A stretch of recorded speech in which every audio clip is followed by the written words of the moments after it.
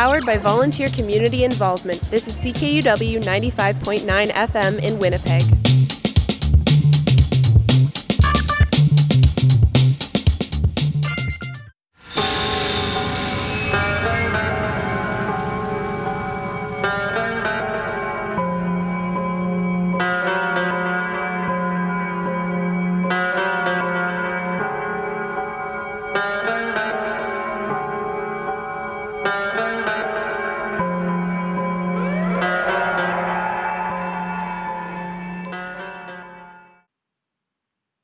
This is Olivia, and you're listening to Bikini Drive-In on CKUW 95.9 FM in Winnipeg. Bikini Drive-In's mission is to analyze horror films through an intersectional feminist lens while combining elements of screen and media studies, arts criticism, and gender studies. Since we'll be discussing portrayals of horror and violence, content warning and listener discretion is advised. Also, spoilers ahead. So a few weeks ago, a friend of the show and sometimes co-host, Jill Greening, and I hosted a live discussion on David Cronenberg's 1986 film, The Fly, as part of Cinematheque's Aurora Borealis Canadian Horror Film Marathon. I'd like to thank everyone for coming out to the marathon, and I'm looking forward to more live shows. Enjoy! I think you're making a mistake. I think you really want to talk to me. Sorry, I have 3 other interviews to do before this party's over. Yeah, but they're not working on something that'll change the world as we know it. They say they are. Yeah, but they're lying. There is a limit, even to the imagination. Human teleportation, molecular decimation, breakdown, and reformation is inherently purging. Where our greatest creations meet our deepest fears. Something went wrong, Seth. When you went through, something went wrong. You are about to go beyond that limit.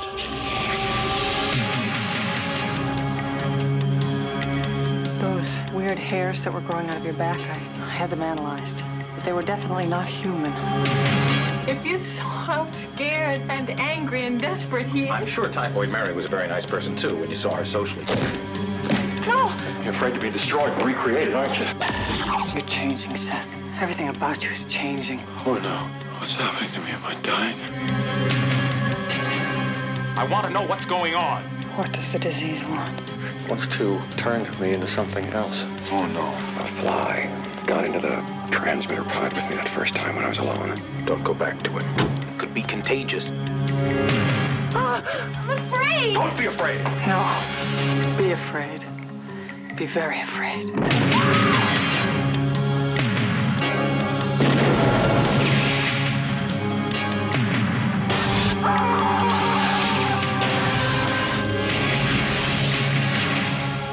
Help me. Please, help me.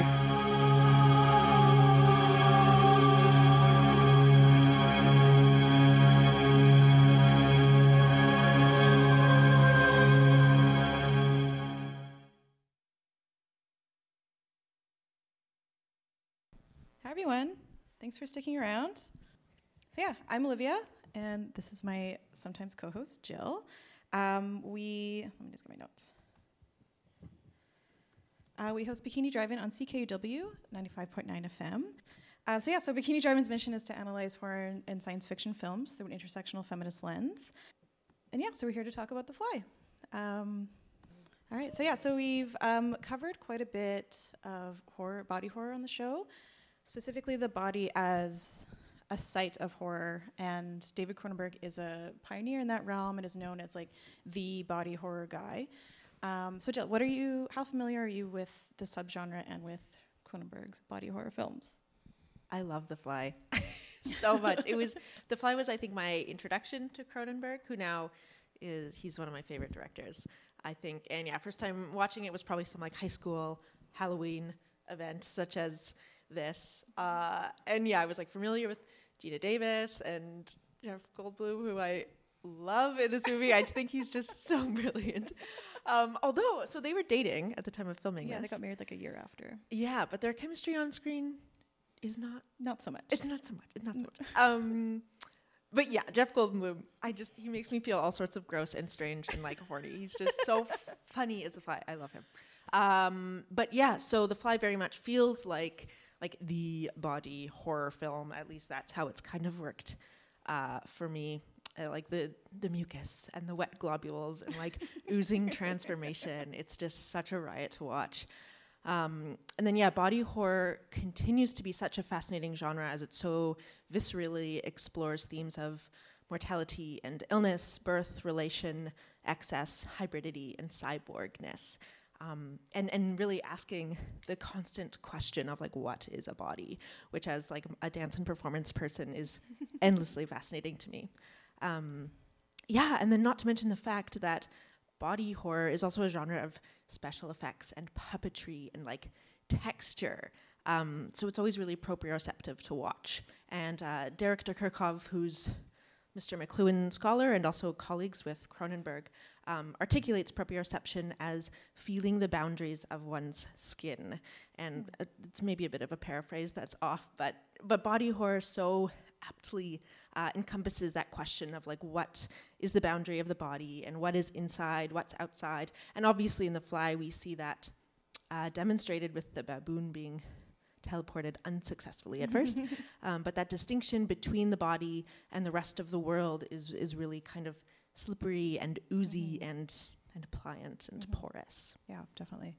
So the original story, which was published as a short story in Playboy magazine, so kind of staying on that like fleshy theme, and the 1958 film are firmly rooted in this kind of like mad scientist trope, and it's more of like a body swap rather than a merging of flesh.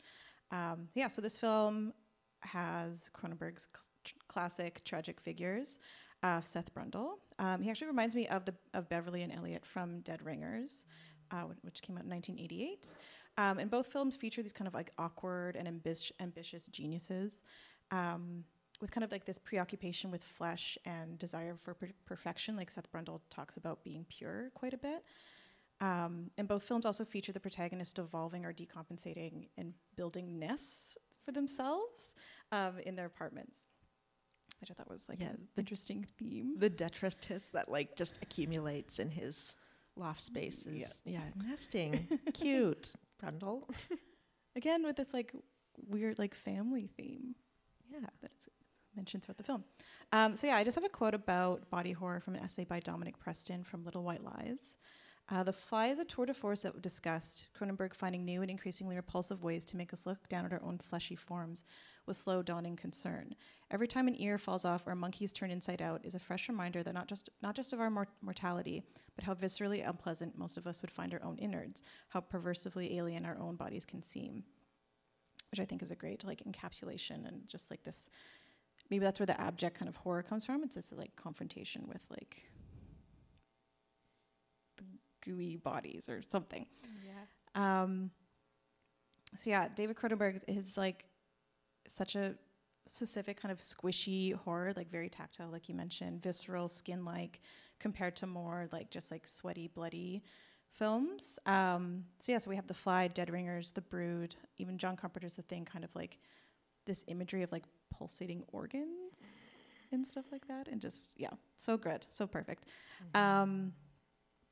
What do you think it is about body horror that is so effective and kind of like hard to watch? Good question. I think it makes me really wonder about what the notion of like something being hard to watch is. Like, what is that discomfort around the vulnerabilities that underlie sensations of feeling one's body or being in like a sensory proprioceptive state, which as this film, like I feel like for so many people, anytime there's like a fingernail thing, like you're just like, oh, like you just, it's very like proprioceptive.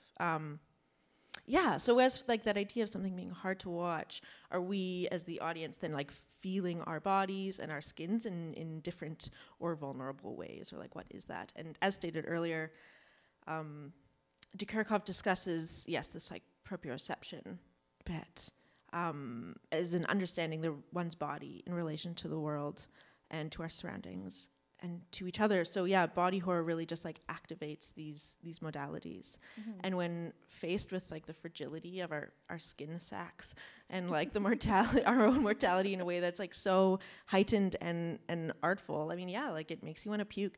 And for me, like that experience has happened like a lot of like somatics classes or workshops, and you're diving into like these deep internal states and like feeling like these intricate detailed movements of like, oh, like move from your kidneys, feel your kidneys and your organs, or your pelvis and your spine. And it really, as a participant, you like get pretty dizzy and pretty woozy. Like I've almost fainted multiple times in those workshops. It's like your own little internal body horror experience that you're doing to yourself. Or even like having a dance friend who she recently was studying for this anatomy course test, and she was going over with me, like describing the movements of the knee and the ankle joint. And like it made me have to like, I had to like take a breather and lie down, because it wasn't even blood and guts and ooze, but it was just like the mechanics of how our bones and our joints move in these ways. But it was like the delicacies of it, and it was just so overwhelming. So yeah, being confronted viscerally with that mortality and the strangeness of these flashy things is like intense, and it's like devastating and really fantastic. So yeah, I hope that answers that question. Sure. Residue means your old boyfriend, doesn't it? Stathis Borns is her old boyfriend. From the desk of Stathis Borns. How about under the desk of Stathis Borns? She's working for her old boyfriend. Now she runs out late at night to see him. Was this the Ronnie game?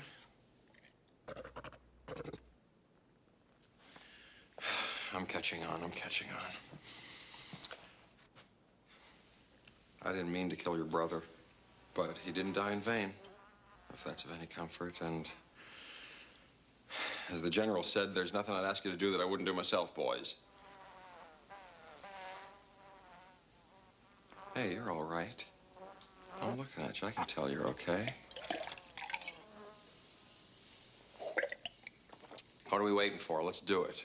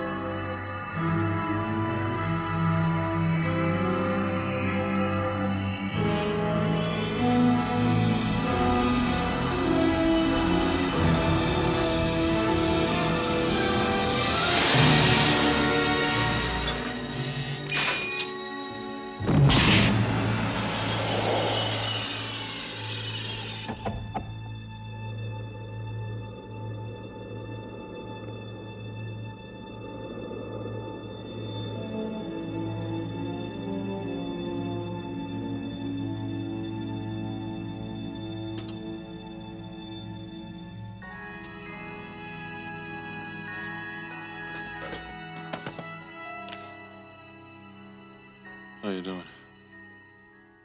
Now you tell me. Am I different somehow? Is it live or is it Memorex? It's too bad Ronnie missed it.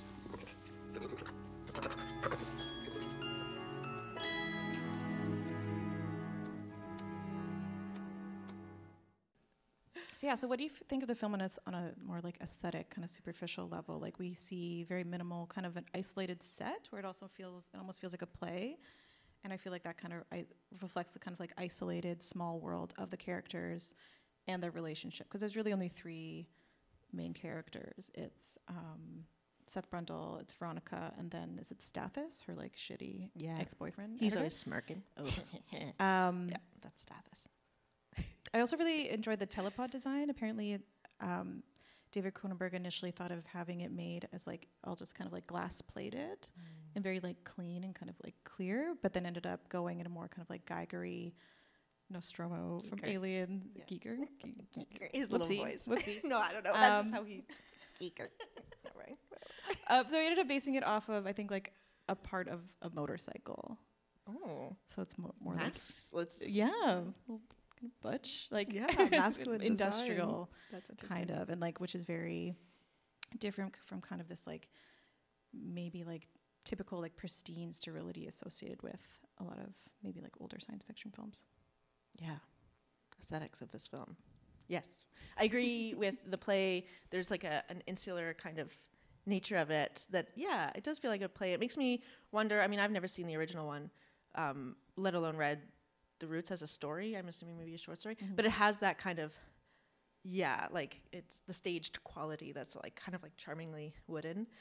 And yeah, you're right. Like it's not kind of the science fiction aesthetics of like space travel or the Jetsons or anything, but then, and again, echoing you, like there's a naturalness of these organic textures, such as, oh my gosh, the wood splintering. That scene is hilarious when he's like, does this look like a sick man to you? And he just like punches the door frame repeatedly, and it's so demented and so strange. And it's so ridiculous. But that, like, there's a naturalness with the textures coming out, and there's steam, and there's dirt, and there's like mud puddles and gravel and lots of houseplants, at least in Ronnie's place, and I think in the office, the publication office too. But this use of organic matter, it calls to mind Invasion of the Body Snatchers, which has that, obviously, its use of like plant life and flora. And then also it made me think of like Solaris a bit, which is like obviously science fiction extraordinaire that blends like very natural Russian cabin rural life then with like space travel and speculative futures. Or even, I've been thinking a lot about obviously Ursula K. Le Guin today and every day, and like that kind of imaginative science fiction that's also anchored in these really like expansively described natural environments that are filled with like dirt and dust and snow, and how humans kind of relate to their environments. Yeah, so The Fly is like seems very grounded in like a very real realm of like urban isolation. I think it's really smart of Cronenberg to do that. And that isolation bit feels quite reflective of like common relationships to our technologies and our devices that, I mean, we can teleport around the globe thanks to like video chat, or even the isolation experience when using the technology of like the pen, which extends the contents of my mind. And like we're so often in a state of cyborgness, like we're completely entangled with the technologies that we use every day.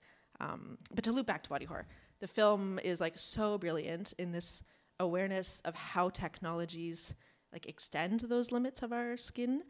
Like that moment with the microchip digging into Brendel's back is obviously a really clear example of that. And then obviously in the end with the Brundlefly pod creature, it's so sad when the cord, the last sad eyes. So sad.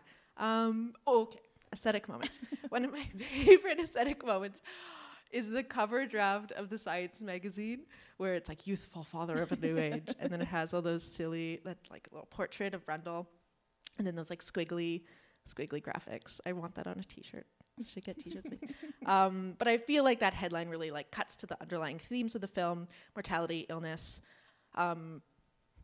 This is something that I don't answer, but I'm thinking about with this film, but like lineage, inheritance, control, leadership, and then like patriarchy. Anyone, you know, using youthful father is like, that's loaded. But that's, I put it here because I haven't worked through those ideas. That's an uncompleted thought. Yes, of course. And I feel like with this film, it's not like David Cronenberg is like trying to, it's not only exclusively about one thing. He's obviously like totally doing a lot like with all of his films. Yes. So yeah, moving on to the special effects. I feel like they really hold up. I think it's like 35 years later or so. Oh my gosh. Yeah, so we see a gradual evolution into this monster using makeup and prosthetics. And actually like the last two iterations of the Brundlefly puppets, which I think is so cute. I love those And puppets. I think it's like, I find those two forms of the Brundlefly like quite cute. It's because they don't have like any kind of like human his features. Yeah, and the little fur on his little pinchers. They're so cute. He's so cute. Yeah. So yeah, what do you think of the special effects? I agree with you. Practical effects tend to just like stand the test of time. They're so beautiful and charming, and yeah, and even as they age, like they don't get that like jarring thing, or even that like intentionally, or if they are silly, it's intentionally so. They age really well. CGI has like a shelf life, whereas practical effects just so good. something I want to talk a little bit about is Cronenberg has a quote. I forget what it's in, but it's a quote that I have a link to somewhere in my computer.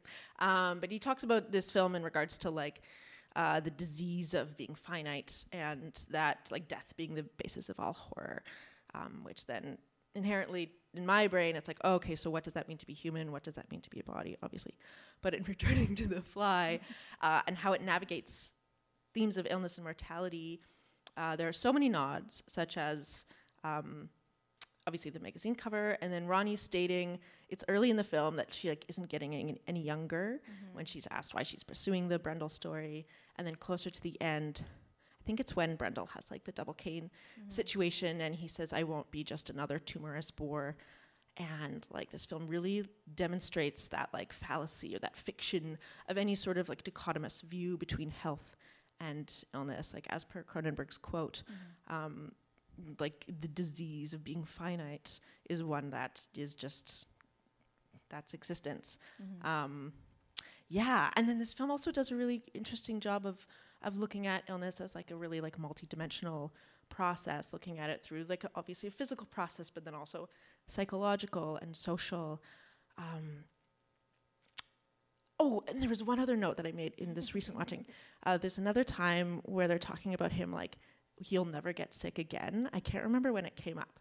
I think it was when he first like went through and it was all like It felt very like powerful and like indestructible. Yeah, totally. But these themes of illness feel like really depressingly poignant right now in a time where like obviously COVID deaths are like disregarded due to underlying health conditions and the abhorrent lack of support and societal care for those living with chronic illness, not to mention the fact of the really like brutal nature of care homes. So again, actually thinking early in the pandemic when like the precarity of care and health in these like, quote unquote care homes exposed like this absolute disregard with which certain parts of society treat their elderly. And Ronnie's disgust and fear of Brundlefly kind of like echoes those societal fears and disgust exemplified by our like really horribly ableist world and inhuman treatment of many ill and disabled people. So when Brundlefly like shifts into that mode of acceptance with his new condition. So yeah, he has that moment with the double cane where he's like, I don't want to be just this bore, like talking about my lymph nodes and hair falling out and stuff. But then he has that moment where he's like climbing all around his space, and he like hops down and he's all excited and like kind of empowered. And he's like, this is great. Like I understand this condition. And then there's like, he displays this like really gentle curiosity, like when his teeth are falling out. And he has those really beautiful lines about like teeth as relics, as vestigial, archaeological, redundant artifacts from a bygone era of historical interest only. And he's so like light and funny about these bodily changes. And I mean, this personal sidebar. Obviously, this is not everyone's experience with cancer, but with my stepdad, who he was experiencing like changes in all sorts of bodily ways, and he approached it with like such humor and like lightness and wonder, and it's so like fascinating and quite beautiful when like, and I know that's not always possible, but to in thinking of like Brendel's perspective shifting towards this like embracing of a new self rather than a fear and a resisting, I think there's something like really, really important there. I came to tell you. I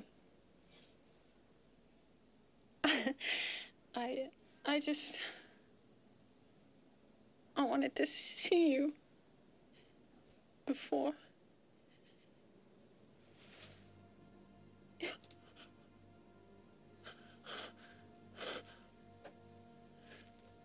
You have to leave now.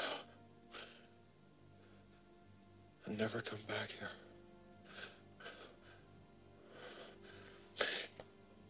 Have you ever heard of insect politics? Neither have I. Insects don't have politics. They're very brutal. No compassion, no compromise. We can't trust the insect. I'd like to become the first insect politician You see, I'd like to, but, I'm afraid, I don't know what you're trying to say. I'm saying,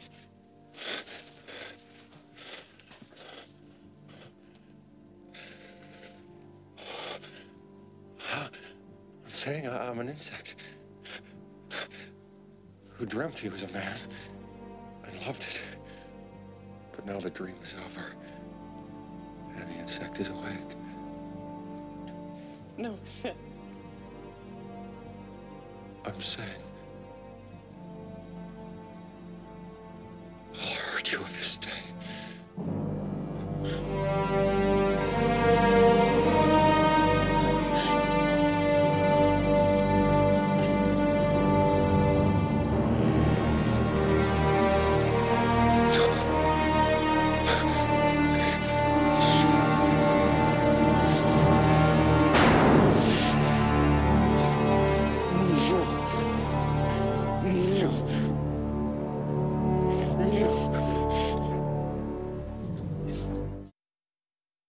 Well, it does seem like he's approaching it like from a scientific standpoint rather than like anything kind of emotional or personal. But human, I feel like there is like there's something really just like or like a curiosity, wonderful. Maybe. Yeah, it's really cool. And then he also has this like complete desire that like illness is not going to destroy his world. And that's when this film gets like really quite dark, is when he's like wishing and he really like needs to continue to be perceived as human, and Ronnie's inability to do so, like when he says like help me be human, like that's just like because she can't perceive him as such, and that's really when it like I don't know if she can't perceive him as that, but she is like very like worried for him and like just concerned for his well-being, but I don't know if it's like an inhuman thing, but it could be like, but I guess with like like fear of the illness or and like with not being able to like tell him about like her pregnancy, like there's this like fear and hesitancy, and then obviously like the final merging of Brundlefly with Pod is like a lot, and then he does have that like kind of like last human moment of signaling with like let him leave the mortal plane. But there's like I don't know, this film is very interesting in that way. Just like a lot of tension between sort of like science and technology versus sort of like humanity and emotion in a really interesting way. And how it's all kind of like a tension between science and technology, which is sort of like seen as being like outside of emotion, sort of like historically or whatever, but like versus like kind of like human emotion and humanity and everything like that, and kind of like how it's all kind of working together and it like So the crux of this film rests on the romance between Seth and Ronnie. Similar to The Brood and Dead Ringers, we see a woman here being kind of like fought over, a caught between like kind of two brutal dudes, and I just feel like Veronica needs a friend, as like the men in her life are like pretty sleazy. Her situation is like so stressful. Well, it's just it feels also again inherently isolated because of like a little triangle. Little like, triangle that they're all stuck in. And like the whole reason or the inciting incident happens because like Seth is drinking and has like a jealous moment and then gets into the telepod without sort of like checking it out first. And it's all kind of like based on this kind of like insecure moment. Yeah, like human error. Like it's just like human mistakes. And it's like, because he's just like feeling all in his emotions. And that's what like, it's like, it's very like Greek tragedy. It's just like, that one human mistake. Exactly. Kind of based on like the ego and insecurity, which also kind of feeds into this like weird sort of like the line about the ultimate family, which I don't really know like what to make of that, because it just seems so like connected to these kind of like toxic, insecure sort of patriarchal masculinity. What do you think of that line? I read that line as David Cronenberg being like, because especially when he's like, let's fuse to be like, he doesn't say the perfect family, but basically like the ultimate family, fusing into one body. And it's like, obviously very like it seems to me very funny and very aware, like cynical, gross. It's cynical. It's that's how I read it. Is like very kind of poking into like the idea of the family structure being like heteronormative patriarchal institution. That's how I read it. Yeah.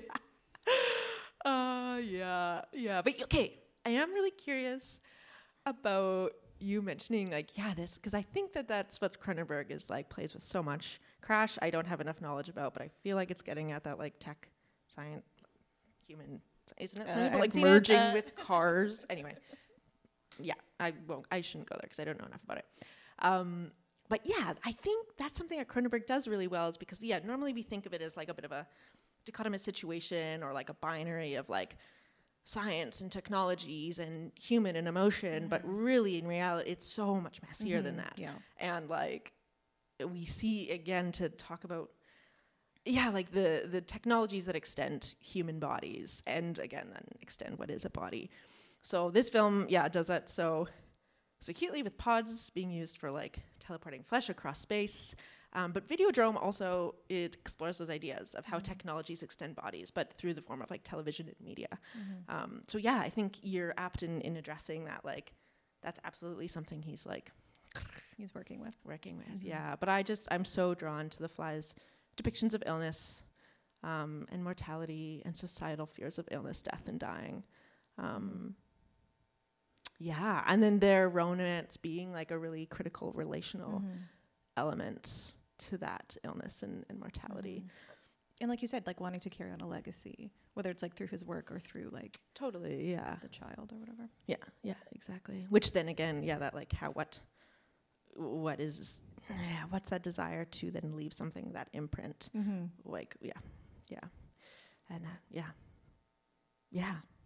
I love this movie so much. Yeah. Cool. That's all. I think that's all we have to say about The Fly. All right. Thanks everybody. Thanks for sticking around. You can listen to Bikini Drive-In every Sunday at 4 p.m. on CKUW 95.9 FM, and we'll be doing monthly events and post-screening discussions and stuff here. All right. Thank you. Thanks, Jill. Thanks, Olive. Thanks for watching this movie. Okay. Bye.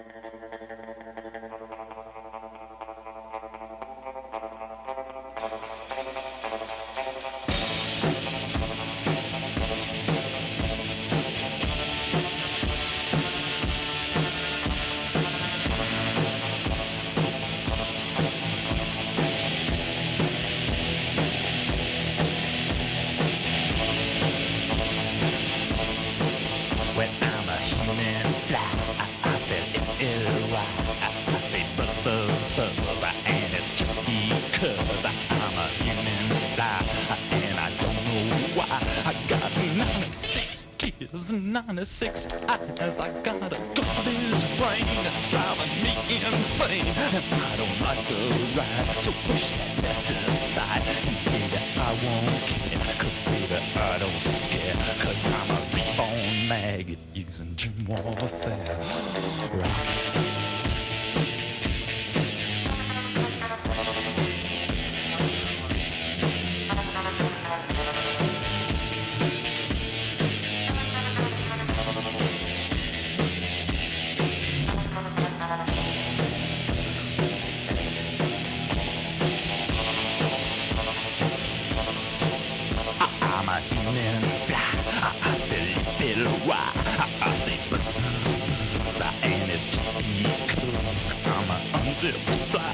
And I don't know why,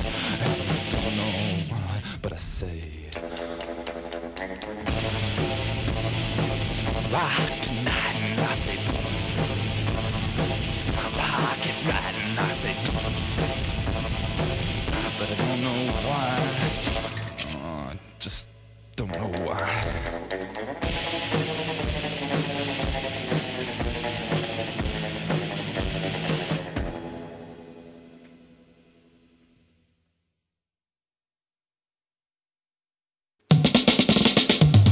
Powered by volunteer community involvement, this is CKUW 95.9 FM in Winnipeg.